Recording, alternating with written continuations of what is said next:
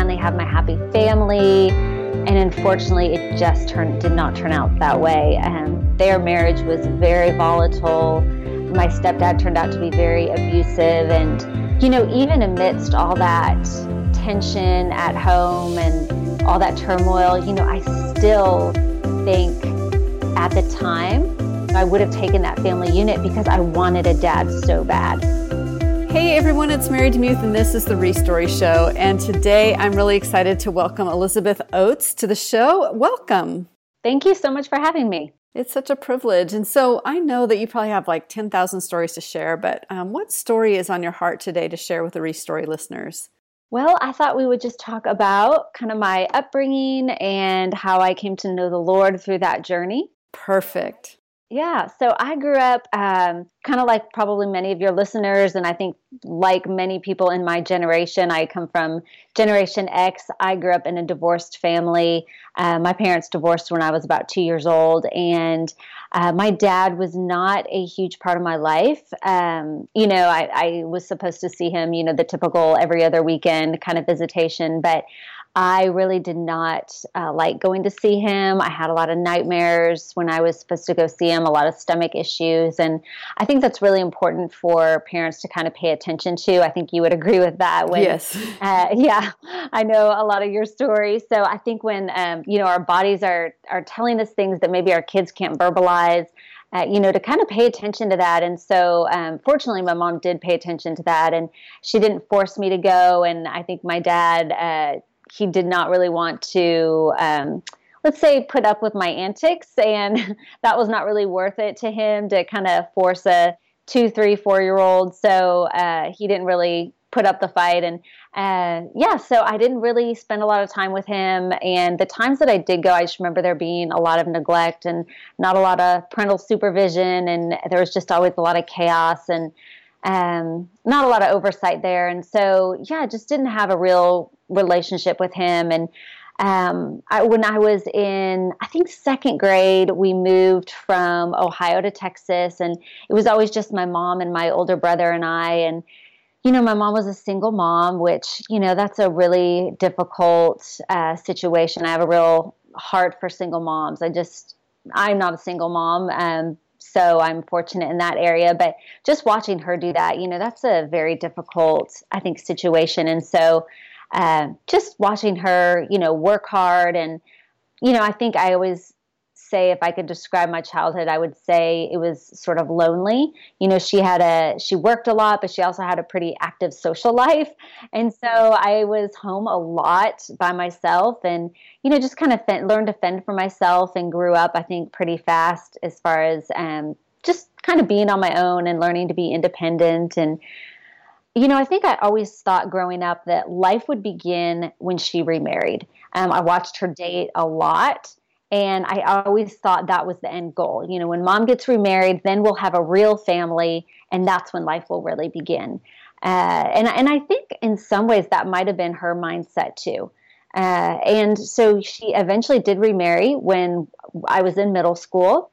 And this whole time, we weren't really going to church. I think we would pop in and out. We were sort of your Easter and Christmas Christians, and that was sort of tricky. I remember not really not wanting to go. I wasn't super resistant like my brother was, but I always felt very out of place when we went. Just because I was a very straight A student in school and very much a rule follower. And so then I would go to church and I wouldn't know anything they talked about and I wouldn't know the stories. And so I didn't like that feeling of, not having the answers like I always did in school. And so it's not that I disliked church, but I felt very out of place. So I never asked to go. I never expressed interest in going to VBS or any of those things. And so when my mom remarried in middle school, I thought, this is it. Life can finally begin. I finally have my happy family. And unfortunately, it just did not turn out that way. Their marriage was very volatile. My stepdad turned out to be very abusive. And, even amidst all that tension at home and all that turmoil, I still think at the time I would have taken it because, I would have taken that family unit because I wanted a dad so bad. And I wanted, kind of that white picket fence kind of life at all costs. And I think it just shows, how much kids want a nuclear family, and they want that mom and that dad, and they want that stability. And even though my home was very unstable, I just had in my mind, if I had a mom and a dad, it didn't matter how difficult it was at home, that I could kind of smooth things over and I could make it look neat and tidy on the outside. And that's kind of what I did. I would go to school every day and I would pretend that things were fine. And, the police were called out to our house several times, and I would just go to school anyway. And I would pretend that everything was fine and put on a happy face and make my straight A's. And I just really tried to hold it all together. And, even one time my mom and I ended up staying at a women and children's shelter. And I remember just getting up the next day and going to school and, not telling a single person, because heaven forbid someone would think that we didn't live this perfect life, and that they would think that something was going on in our home that was less than perfect. Which actually it was. Yeah, exactly. Yeah, we were very far from perfect. But on the outside, we looked like we had it all together. My mom and stepdad drove BMWs, and we had a lake house, and he flew a plane, and we lived in a large home. And, we looked like this quintessential blended family trying to make it work. And on the inside, we were just a mess. And, I think my dreams of, like I said, of life finally beginning, my dreams were just crumbling. And I remember thinking, I thought life was so lonely when it was just me, mom, and my brother, and life is so much lonelier now. And, my mom eventually, I think it was my freshman year in high school, she divorced him. And that's when, fortunately, she took me to the church, the local Baptist church in town. We were in a small town at that time. And so I think there was like one main Baptist church, and it was right down the street, and we started going. And that's when I really did kind of resist going to church, because here I am, a little bit older now, a little more stubborn, a little more strong-willed. And I was used to making those good grades and having all the answers in school. And now I'm really far behind, because now kids are 15, 16 years old, and they really know what they're talking about when it comes to the Bible, and I know nothing. And I remember sitting in Sunday school that first day, and they're talking about Jacob and Esau. And I remember that's the first story that I learned. And I'm sitting there thinking, now, why is this guy so hairy? Like, this makes no sense to me. It just seems so bizarre. I was like, all these stories are so bizarre. I don't understand this at all. I didn't know where any of the books of the Bible were. And I just felt so far behind. And again, it's just so lonely. Even sitting in that classroom, I felt like the spotlight was on me, because everybody could tell that I didn't know what was going on. But fortunately, my mom, she made me go week after week after week, even though I gave her so much trouble. It's probably the first time I gave her so much trouble. But she kept making me go. And eventually, the Lord just would not let me go. And I realized I am not going to get through this time without him. And, he just melted away sort of that hard core that I had kind of created in my heart. And I realized, all that loneliness, that he could cure that loneliness for me. And that if I had him in my life, I would never be lonely again. And so I became a believer. And the rest of my high school years, we kind of moved around. I ended up going to 3 different high schools. And I will say, throughout that time, I was never lonely again. He was so good to me, so sweet, brought me some great friends, some sweet families who poured into me. And that was a huge growing time in my life, just spiritually, and, obviously matured a lot, as I hope high schoolers do. Not everyone does, but I hope they do. But I did continue to sort of create this sort of perfect world for myself in high school. My stepdad that my mom had divorced, I'd said that I wanted this perfect family, and I so much wanted him to love me. And I remember when they divorced, he had said, I love her, referring to my mom. I love her because she's my wife. And I love him, referring to my brother. I love him as if he were my son. but I have no use for Elizabeth. Wow. Yeah, that really cut me to my core. And especially now, with all this Enneagram stuff that's come out, I've done a lot of work with that on myself, and knowing, I'm an Enneagram 3, and we really have a high need for affirmation. We have a high need for praise. We have a high need to be useful, to be well liked. And so knowing that I'm wired like that now, it makes so much sense why back then it hurt me so deeply, because I wanted to be loved, number one, by a dad. And that was a huge need, having, not had a relationship with my biological dad. And I just had a need for him also to love me and to like me and to get approval from him. And I never had that. And I think that's why then in high school, I tried to create, just this perfect world where I was involved in every activity, and I was a cheerleader, and I was on tennis team, and I was making these straight A's, to show everyone, okay, well, if I'm no use to my stepdad, then I'm going to be useful to everyone else. Now, the downside is then entering my 20s, it continued this very unhealthy pattern. Yes. I'm going to say yes to everyone and everything, and be on every committee and serve in every capacity at church and at work. And, so the Lord definitely had to work on me in that area, and kind of root out a lot of unhealthiness of, being that yes person, and really showing me you don't have to be a martyr. You don't have to say yes to everything. And that took a lot of years of him, like I said, rooting out, this desire to prove to everyone that I could be everything, and really knocking all that down and showing me you can't do everything. You can't be all things to all people. But I think that's where it all started. I think it's weird that every time you say something, I think, wow, she's me. Weird. Okay. She's saying all my things. Thanks for sharing all my secrets and all my insecurities. It's so great. I have read your stuff, and I identify a lot with what you have gone through. I mean, we have different stories, but a lot of overlapping, a lot of similarities.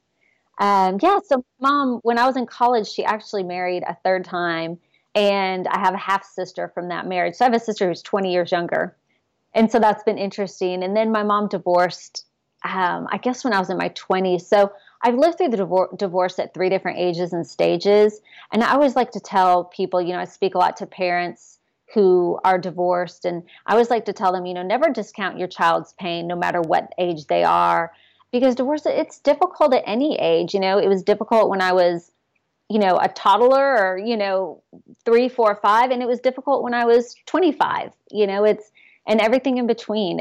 It's always painful and difficult. And that doesn't mean that, your child won't grow into a healthy person. We can certainly grow from it, and God can definitely use it in our life for good. But, I try to encourage parents, let them sit in their pain, let them process it at their own rate. I think some parents like to say, well, kids are resilient. They'll be fine. And yes, we are resilient. We are, with the Lord's strength, we can work through these difficulties, but, also give them that grace and that space to kind of work through their pain and their grief. It's important. And you're right. I mean, I think a lot of us have those reactions to trauma or whatever, and it's fight or flight, but we also forget about freeze. And so many times kids can't react in the moment. They freeze, and then they have to deal with the grief later. And it just takes time, and it comes out in weird places. One of the things I wanted to camp on a little bit is something you talked about, how you were in high school. And if someone were looking at you from the outside, they would think, and maybe even in your 20s, this girl has it all together. Like, she's got everything. And we hear so much about, kids who are lost, or kids who are, on drugs, or, bulimic, or whatever, suicidal, all very important things to pay attention to. But I think what you're saying is there can be kids that seem to have it all together who are dying on the inside. We need to be, as parents and as educators and people in kids' lives, we need to be asking good questions. So would you agree with that? Absolutely. There are many, many times I have been exactly what you said, dying on the inside. And I will say I have always looked like I've had it all together. And, people have been like, you are just superwoman. You are super mom. You are, and I think that's because I have always had to just wake up every day and just keep going. Just keep going. Just keep going. I think part of it is the way God's wired me. I think part of it's, my mom is a fighter and a survivor. And so we never had the chance to just sit and wallow or, I mean, you don't have a choice. You just get up and you just keep going. That's what you do. But like you said, yeah, I've had a lot of times in my life where I was crumbling on the inside. And, high school is one. Yeah. And it's funny you mentioned bulimia. I did struggle with that in high school and no one knew. In college, I struggled with more the anorexia over exercising. And fortunately, I had some awesome roommates who could tell something was wrong. And one of my very dear friends, her mom actually drove, I think, almost 4 hours. And one night just showed up on my doorstep. And I just kind of looked stunned. I was like, what are you doing here? And she said, Elizabeth, I just asked myself, if this were Sarah, what would I do? And I said, I would show up. And that was a powerful moment for me. I mean, I just burst into tears because I thought, I don't know if anybody had just shown up for me like that in my life. And she just showed up and she asked nothing of me. And she ended up spending the night and she was, there for me the next day. And we just spent some time together and she asked nothing of me. She was just there for me, just her presence. And, sometimes I think we talk about that, like you don't have to do anything for someone. It's just your presence. And I think in that moment, it was what she did for me was let me know that there actually was someone there for me, almost like a safety net. Because I think a lot of that in high school and college, I felt like I had no safety net. But I think she was letting me know you actually do have a safety net. You actually do have someone here for you. I love that. And I think it's such a good example for all of us today to listen to your story and to, just pay attention to the people in our lives. And was just talking to my husband today about trying to, just intervene in someone's life. And the only thing I could come up with was I'm going to make some cookies, but sometimes it's just something like that helps us so much. And just to take a quick break and just say that if you love these kinds of stories that Elizabeth's sharing today, just consider being a Patreon sponsor. You can get new exclusive benefits for the patrons including a secret podcast just for you every month. And you'll find the Patreon button in the show notes. And so if you like this kind of story, which I totally do, and I'm really getting a lot out of it, consider doing that and becoming a patron of the arts, so to speak.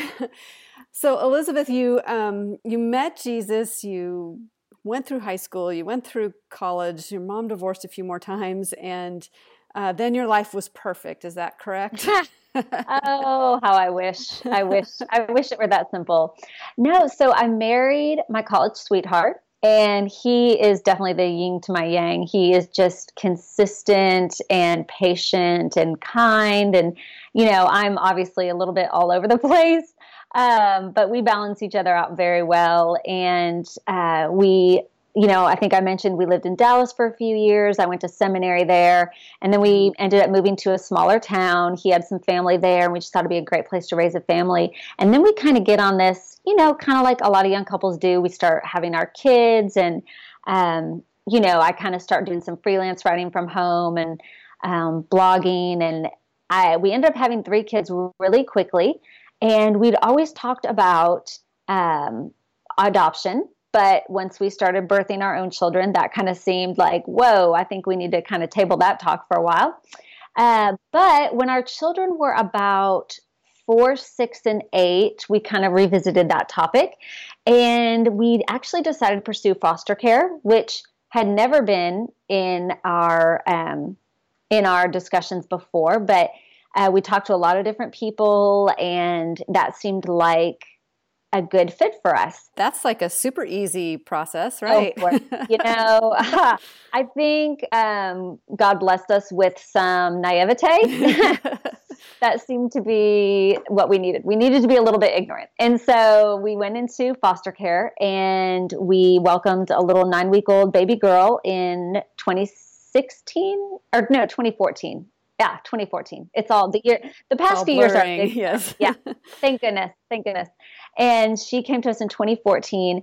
And then, over the next probably 6 months, like you mentioned, I look like I have it all together. And I really am I've mastered the art of looking like I have it all together.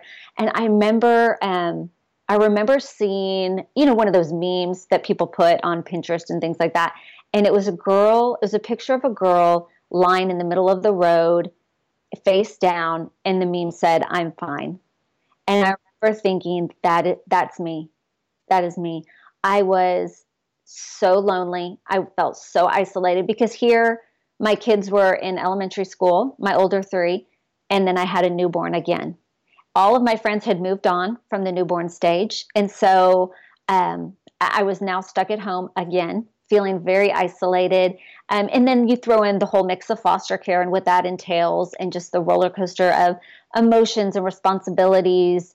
And, and we're here now attached to this newborn who might not stay with us. And so some depression set in there, and it was such a difficult time. We had some financial issues, and all of a sudden my husband and I find ourselves on the couch sitting in the counselor's office. And we had done so much young married ministry over the years and engaged couples ministry over the years. And so, we had sent many couples to counseling. We had mentored many couples, and we had always said, there's no shame in counseling. If you need it, you get it.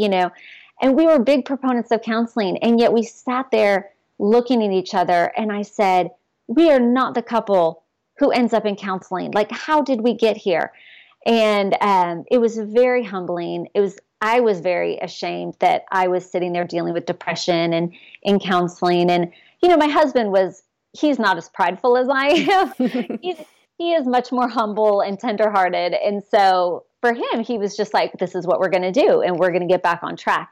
For me, I was devastated that we had, one, let ourselves get this far. And two, just I think the depression was very shameful for me, even though in my head I knew tons of women struggle with this, millions. And I had dealt with it before after the birth of, my children.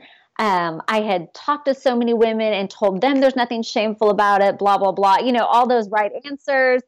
And yet here I was dealing with it again. It was such a dark, dark time. But I just remember that meme of that woman laying on the ground and saying, "I'm fine." And that was my go-to answer. If someone asked, "How are y'all doing?" "We're fine. We're good." Because that is what I feel like I was always trained to do. You put on your happy face and you show up and you let everyone know you're fine. And thank goodness the Lord has given me the best friends throughout my life. And I remember one time they sat me down in the midst of this dark time and they said, "Elizabeth, what is going on?" And I just said, "I don't know what y'all are talking about." Because again, I think I can fool everyone. I think I can pretend I have it all together. I said, "I don't know what y'all are talking about. I'm taking care of my kids. I'm taking care of our foster child.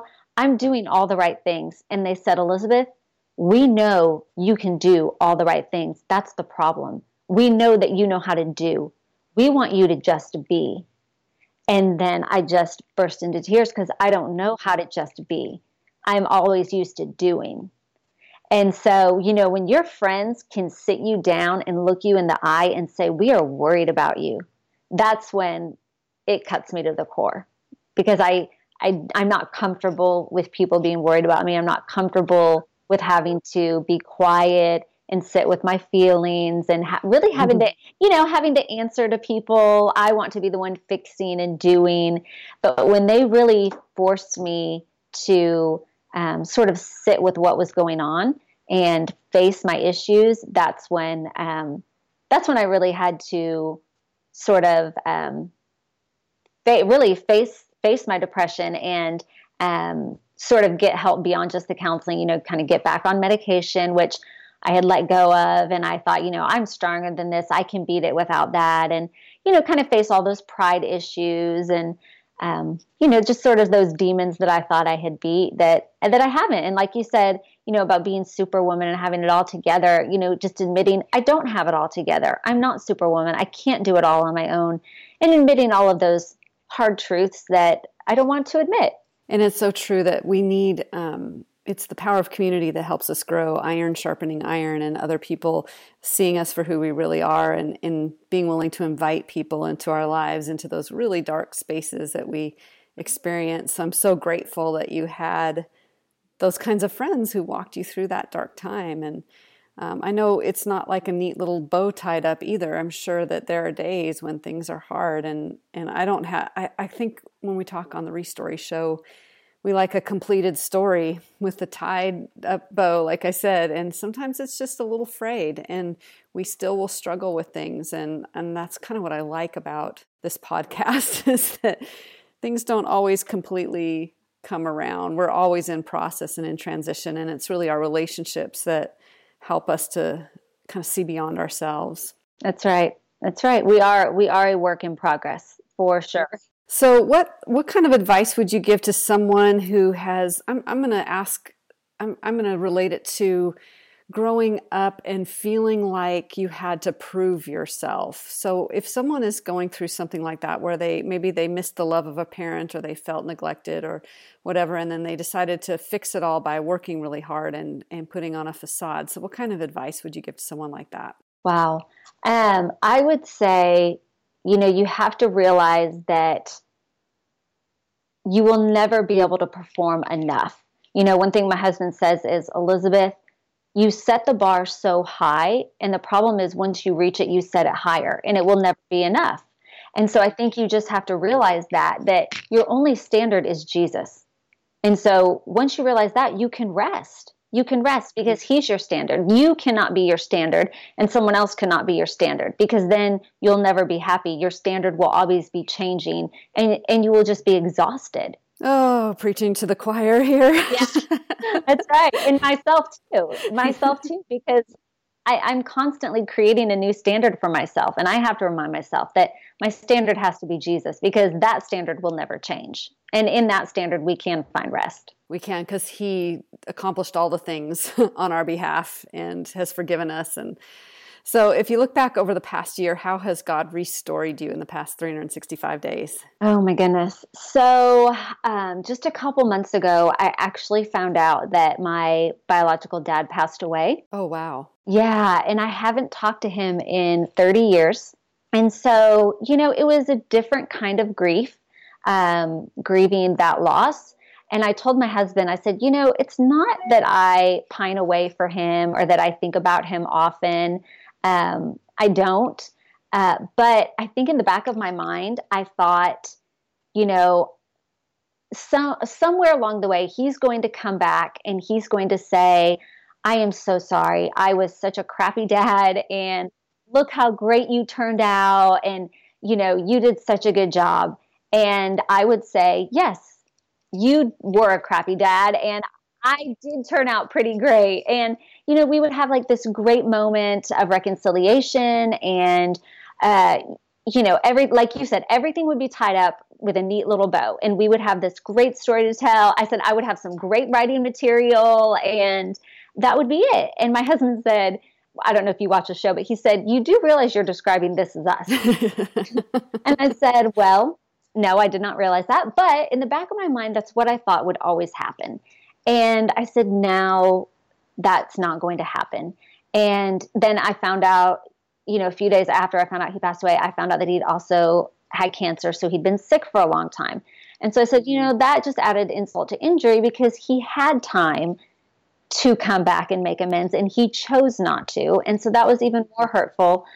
And I said, I think what God taught me through that is that sometimes a crappy dad is just a crappy dad. And the media wants us to believe that you're always going to get your happy ending, and you're just not. And that for some people, I think that's a really tough pill to swallow. They want that Disney, happy ever after. And that is not real life. And real life is sometimes very difficult. But, and I know this sounds really dismal, but I'm going somewhere. Real life is very tough, but that is why we need Jesus. And so through I think I grieved really hard for about 2 weeks. And through that, I think what God was telling me was, this is why you need Jesus even more, because you will get your happy ending when you see Jesus. You're getting a glimpse of him right now because you have such a bond with him and you have such a close relationship, but you will get that happy ending when you are in heaven and you can sit in his lap, just like you always envisioned maybe sitting in your dad's lap, and you always envisioned a dad putting his arm around you. You will get that happy ending the other side of heaven. You're not going to get it here on earth because you just have a crappy dad. And that's just all there is to it. And so I think that's how I've been restored this year is, God has just had to restore what I always thought my ending would be with my dad. I didn't get that end of the story. I've had to kind of restore what it's going to look like. So, when I get to heaven, I will sit in Jesus' lap, just like I always thought I would sit in my dad's lap, or, he'll maybe put his arm around me, just like I thought his dad would put his arm around me. And that's the way it will end for me. That will be the end of the story for me. I love that. And I think it's a beautiful way to end the podcast today, this idea of we're going to be in the middle of the mess. And even up until our last breath, we're going to be in the middle of the mess because we live in a sin-stained culture and a sin-stained earth and a sin-stained world with people that have wills. So I love that that's not the ending. Thank you so much for sharing your story today. I think it's going to resonate with a lot of people. Thank you for letting me share. I do appreciate it. And I have so much respect for you and everything you do. Oh, I appreciate that. Well, thank you so much, everyone, for listening to the Restory Show today. Do you mind if I pray for you? Jesus, thank you for Elizabeth. Thank you for what she has gone through, what she's learned. And Lord, I pray for that person out there who is trying to hold it all together and building a house of cards and trying to create the perfect life and yet crumbling on the inside. And we just pray that you would reach down into that person's life today and show them that you are the good part, that you are the one who will be there. Even if other people forsake them, even if fathers die before there's reconciliation, even when a relationship is broken, you are still there. And I do pray that you would send friends like Elizabeth had friends in her life and that mom that came in and found her, people that loved her well. I pray you would send friends to those listening today. We so desperately need that kind of community. And Lord, I also pray for those who are hurting from their childhood, who maybe feel neglected or never had the dad or the mom that they wanted. And I'm just so grateful that you can be that to us. And I know that you're not here with skin on, but I know your presence is very precious. And so I pray for an extra manifestation of your presence today as I finish this podcast and this prayer. We're so grateful for you, what you've done on the cross, Jesus, and welcoming us into your kingdom. Thank you for saving Elizabeth. Thank you for giving her hope and life. And I pray that for my listeners as well. In Jesus' name I pray. Amen. Amen. Thank you. Thank you. So if those listening, if you'd like to know more about today's show, go to therestoryshow.com for the latest episode and information. And may you live a brand new story this week.